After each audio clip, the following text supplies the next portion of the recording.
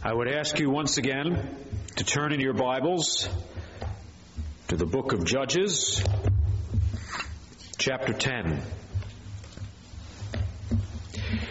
Judges chapter 10. I think you will find once again that the Lord has provided a very relevant message for the day, for the time of year, and for the circumstances we now see. Judges chapter 10. After Abimelech there arose to save Israel, Tola the son of Puah, the son of Dodo, a man of Issachar, and he dwelt in Shamir at the mountains of Ephraim. He judged Israel 23 years, and he died and was buried in Shamir. After him arose Jair, a Gileadite, and he judged Israel 22 years. Now he had 30 sons who rode on 30 donkeys. They also had 30 towns, which are called Havoth Jair, to this day, which are in the land of Gilead. And Jair died and was buried in Canaan.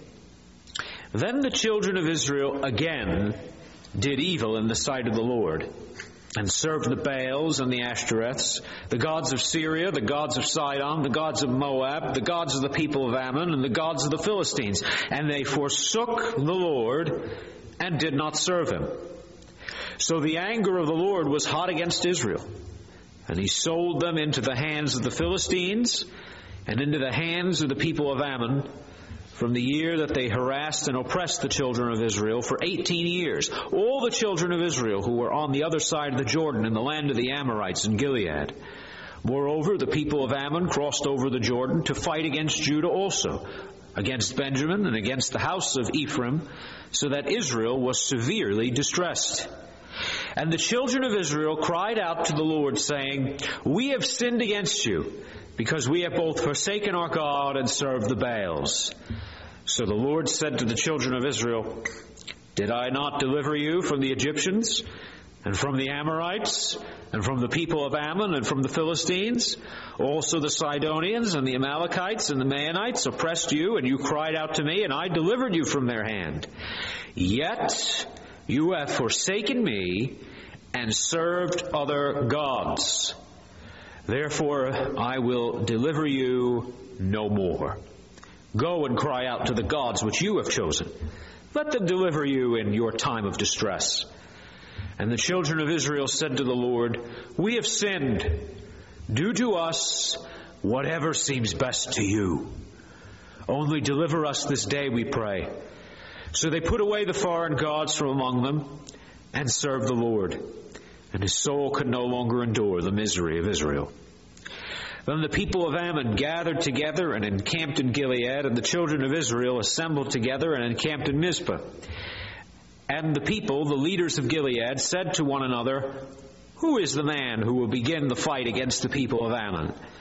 He shall be head over the inhabitants of Gilead."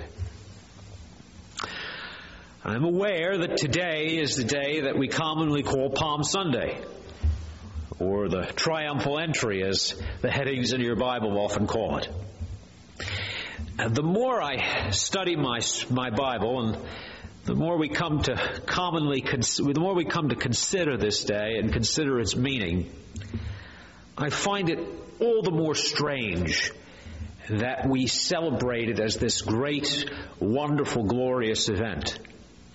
Because although in appearances it has the mark of something that is wonderful and glorious and celebratory, underneath the surface there are empty hearts, there is vain speech, and there is ultimate meaninglessness when you consider the crowd crying, "Save now," and that what they wanted it to mean wasn't the same as what Jesus meant. When you consider what that crowd would cry not very long into the future, "Crucify him," there's a sadness to Palm Sunday. There's a sadness to that triumphal entry. And the reality is that Jesus presented himself before them as God. Here he was, a plain man, riding on a donkey, the one who would come as a suffering servant. when we all know that the nation of Israel wanted a reigning king. They did not want God as He was. They did not want God as He is. They did not want God as He presented Himself to them. Now, that is a theme that goes back to the very beginning of the people of God. We see it here in Judges. We see it in our own hearts, in our own culture, in our own society today. God presents Himself in the Scripture as objective. I am that I am. And yet we, despite reading, despite studying, despite knowing who our God is and how He presents Himself and what He says He came to do, we still stray. We still want something different. We still do not want God as He is. The Lord Jesus was there, totally righteous, totally perfect. He really was the deliverer.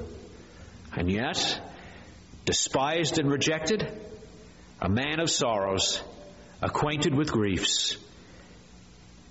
How like that His people are often. But let's examine for a minute this passage, this chapter, the people of God as they're dealing with the hardships that are besetting them.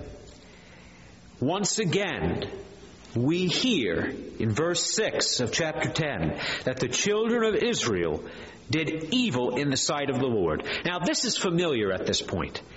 You know the pattern of Judges very well if you've been following along in this series.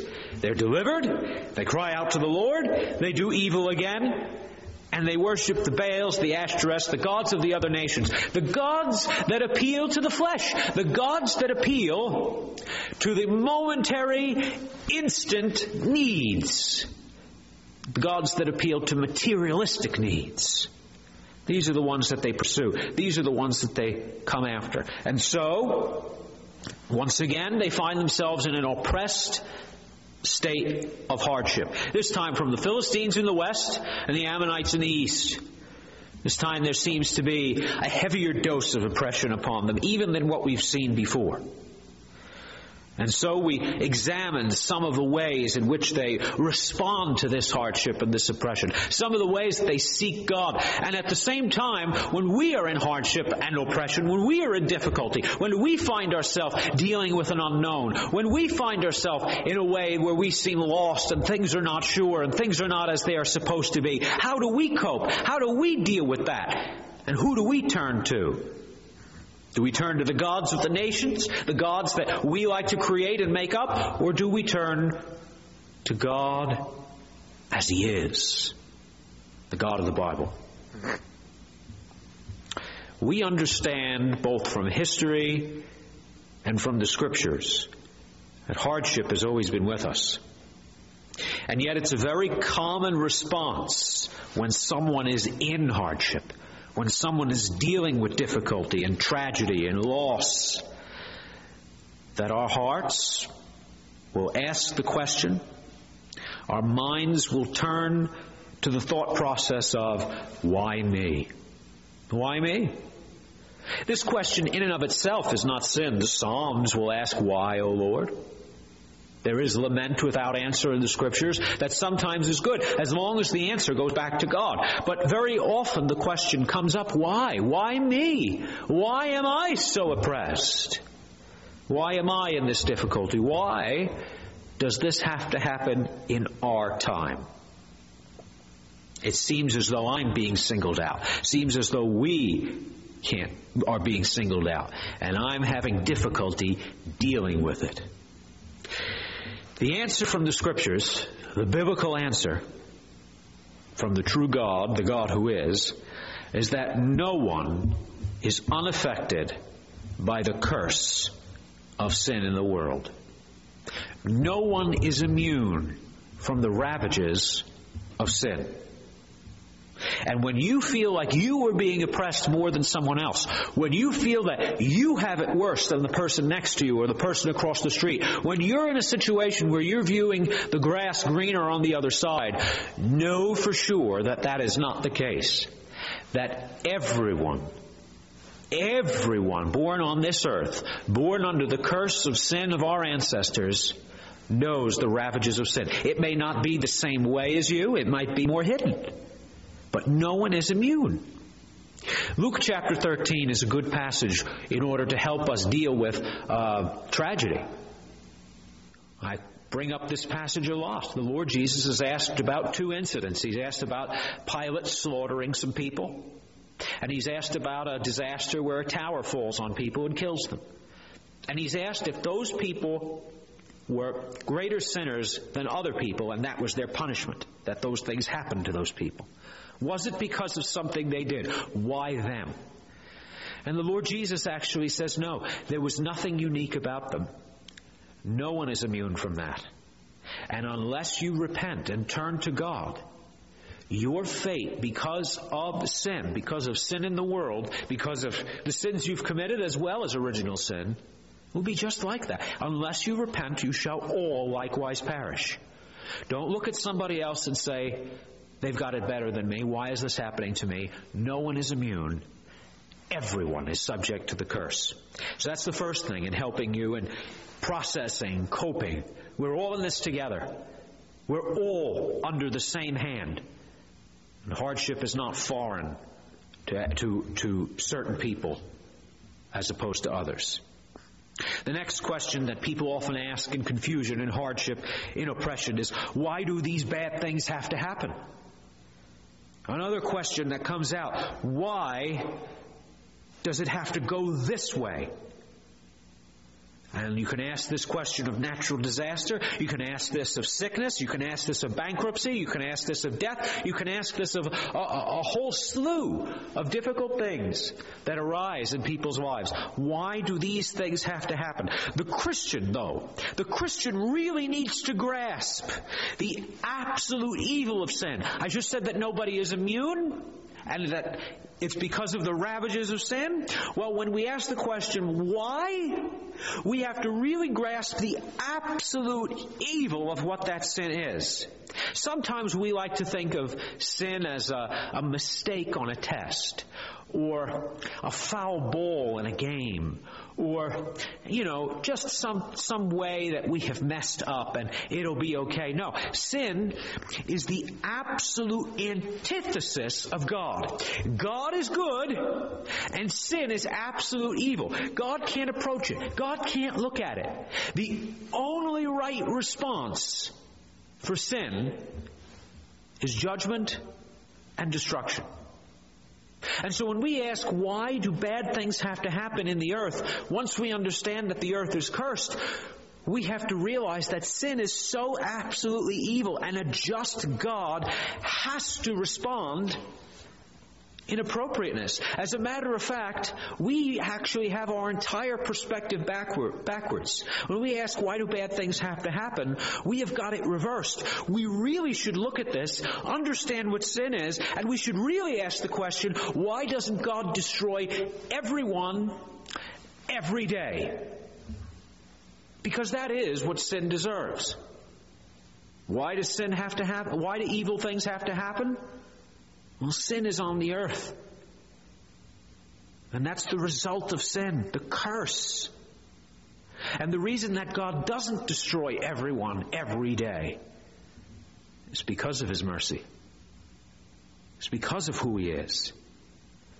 Because of unmerited favor. Because of grace.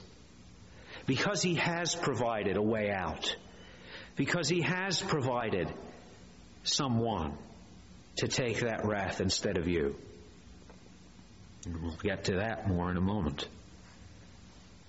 Why do these things have to happen? You see, the person works in stages when they're dealing and coping with hardship and confusion and difficulty.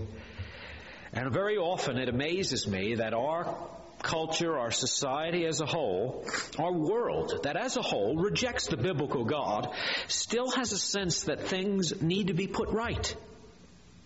The world that rejects the biblical God still seeks salvation. It's looked for by every means attainable. Salvation is looked for in government. Salvation is looked for in medicine. Salvation is looked for in education, in business, in charity. And all these things have their good aspects. But none of these things are God. None of these things are salvation. None of these things provide.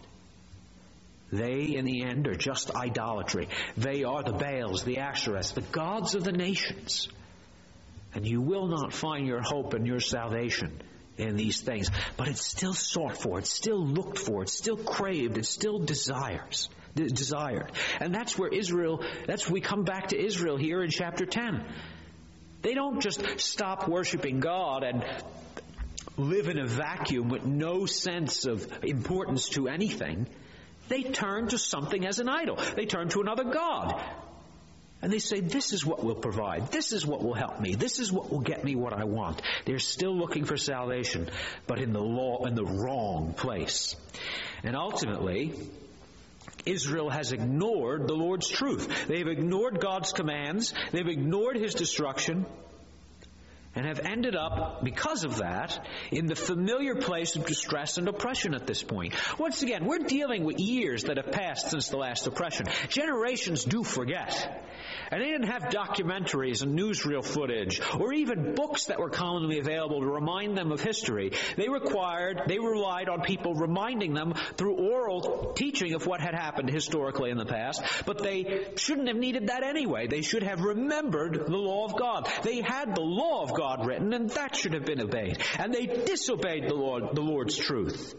It came to the point where they were now looking for the true God as a means of last resort. It comes to the point now, in verse 10, where they finally do recognize they need the Savior, that there is a problem here, and they have to turn to the Lord. And someone probably remembers once again the pattern of how they have turned to God and God delivered them. And so they seek Him as the Savior.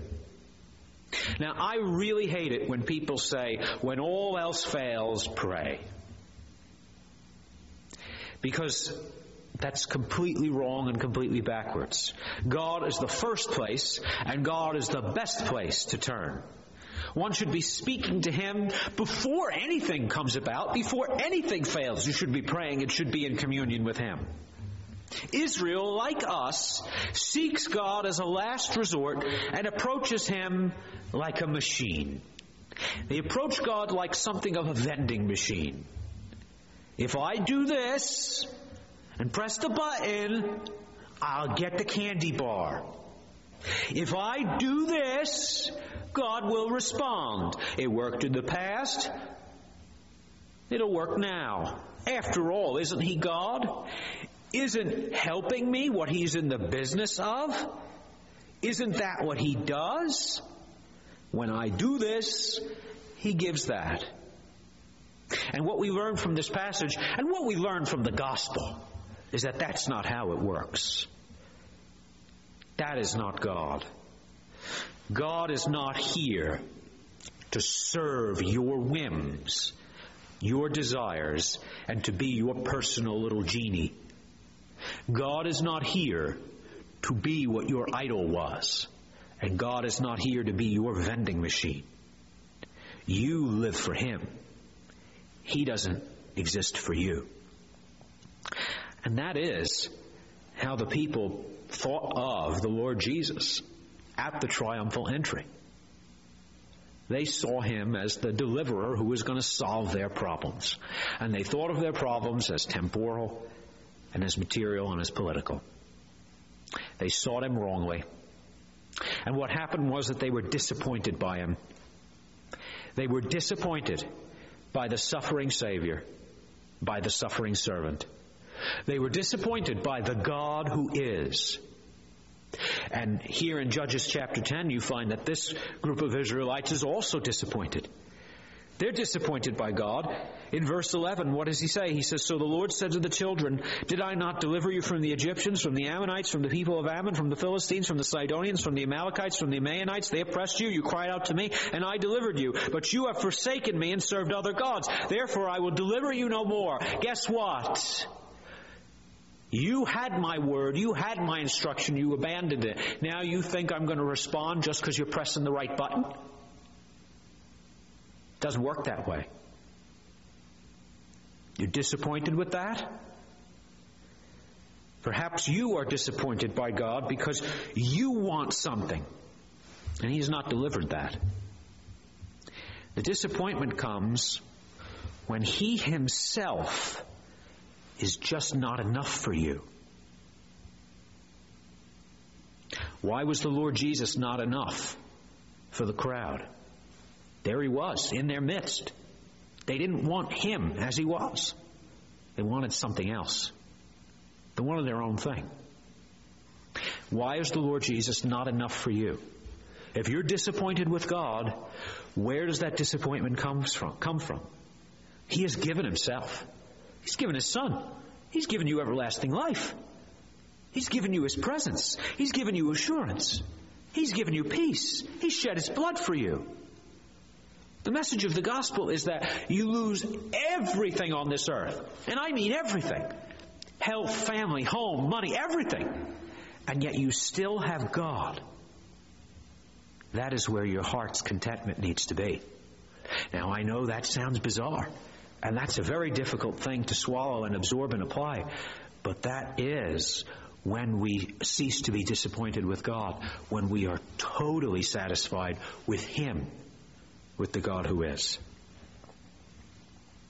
You see, this God who is, this God of the Scriptures, this objective God, He offers Himself as the way of life.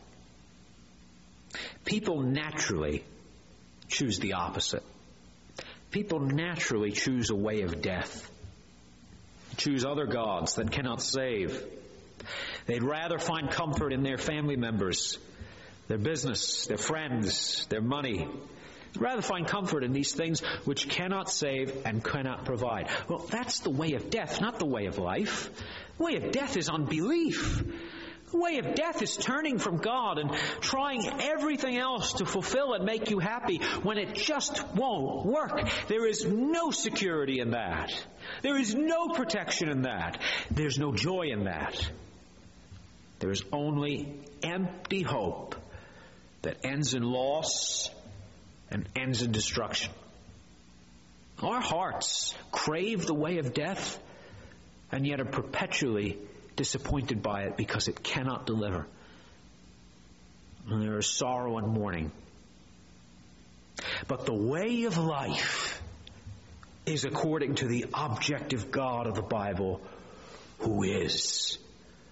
The way of life goes hand in hand with the verse you have at the top of your outline below this video and in your email, which comes from Isaiah 45:22. Look to me and be saved, all you ends of the earth, for I am God, and there is no other. That's the way of life. The way of life requires an acceptance of the God who is, an acceptance of His gospel, an acceptance of His word. In verse 15, we see that they finally come to that acceptance.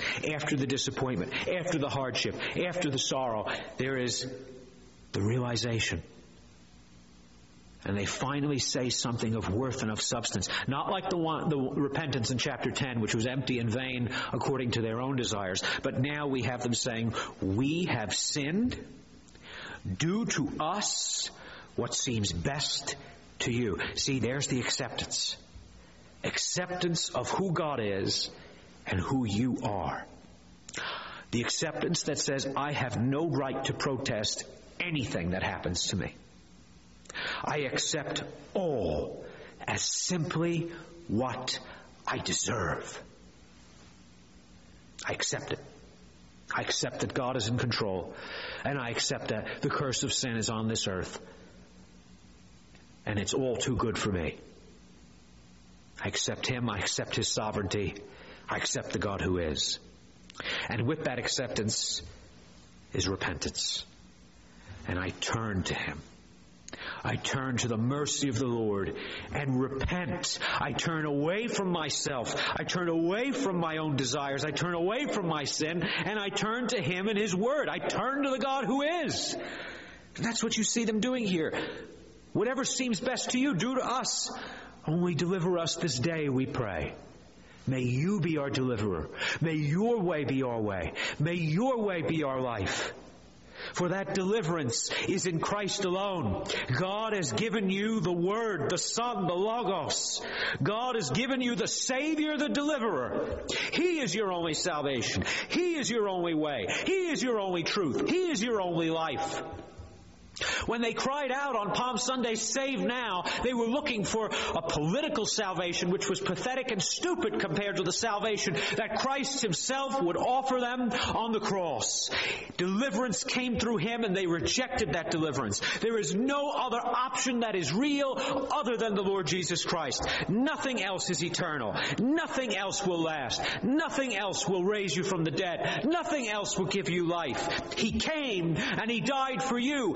His suffering took all the wrath of God spiritually on you. You know how we said, you know what you deserve and you accept what you deserve? Well, guess what? Christ took all that you deserve on Himself.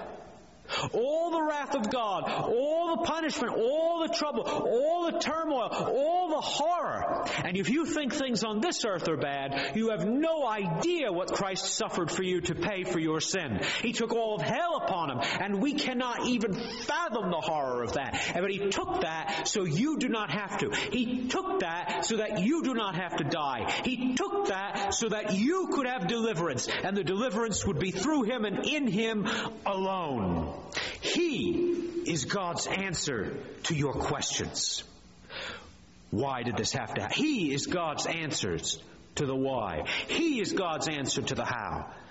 He is God's answer to your hardship. He is your salvation. And He is your joy and your protection in your life. Behold your King. Behold your God.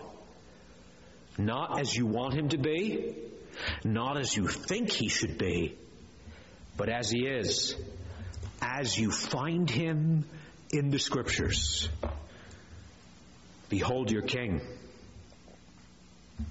He may not be to your taste, but your taste is wrong, and He is all you have. Behold your God. Embrace Him. Know Him. Love on Him, love Him, and live. Live because of Him. Look at me and live. Look to me and be saved, all you ends of the earth. I implore you, as a minister of this gospel, as a minister of this God of the Bible, as a minister of the God who is, not the God you want, not the God you pretend exists, but the God who is, I implore you to seek Him. You'll find Him in the Word.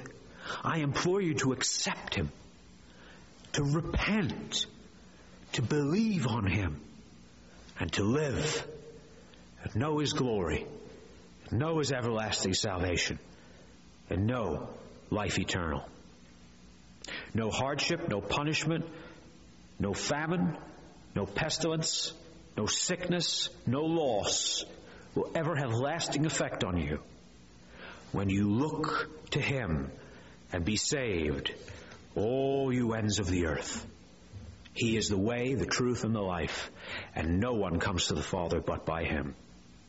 Behold your King, behold your God. Let's pray. Our dear Heavenly Father, Lord, apply these truths to us. Help us to see our own weakness, our own failure. Help us to recognize that we are all under the curse of sin, and we all get what we deserve, but Christ is the way out. Christ is the deliverer. Christ is the God who is. We pray that we would embrace Him totally and fully, and we pray that You would work in us to do that, to walk with Him, to desire Him, and to love Him. May no one under the sound of my voice click the X to turn off this video without embracing Him and believing on Him. Trust Him now. Bring Him into your life. Make Him your strength and your eternity. For we ask all these things in Jesus' name. Amen.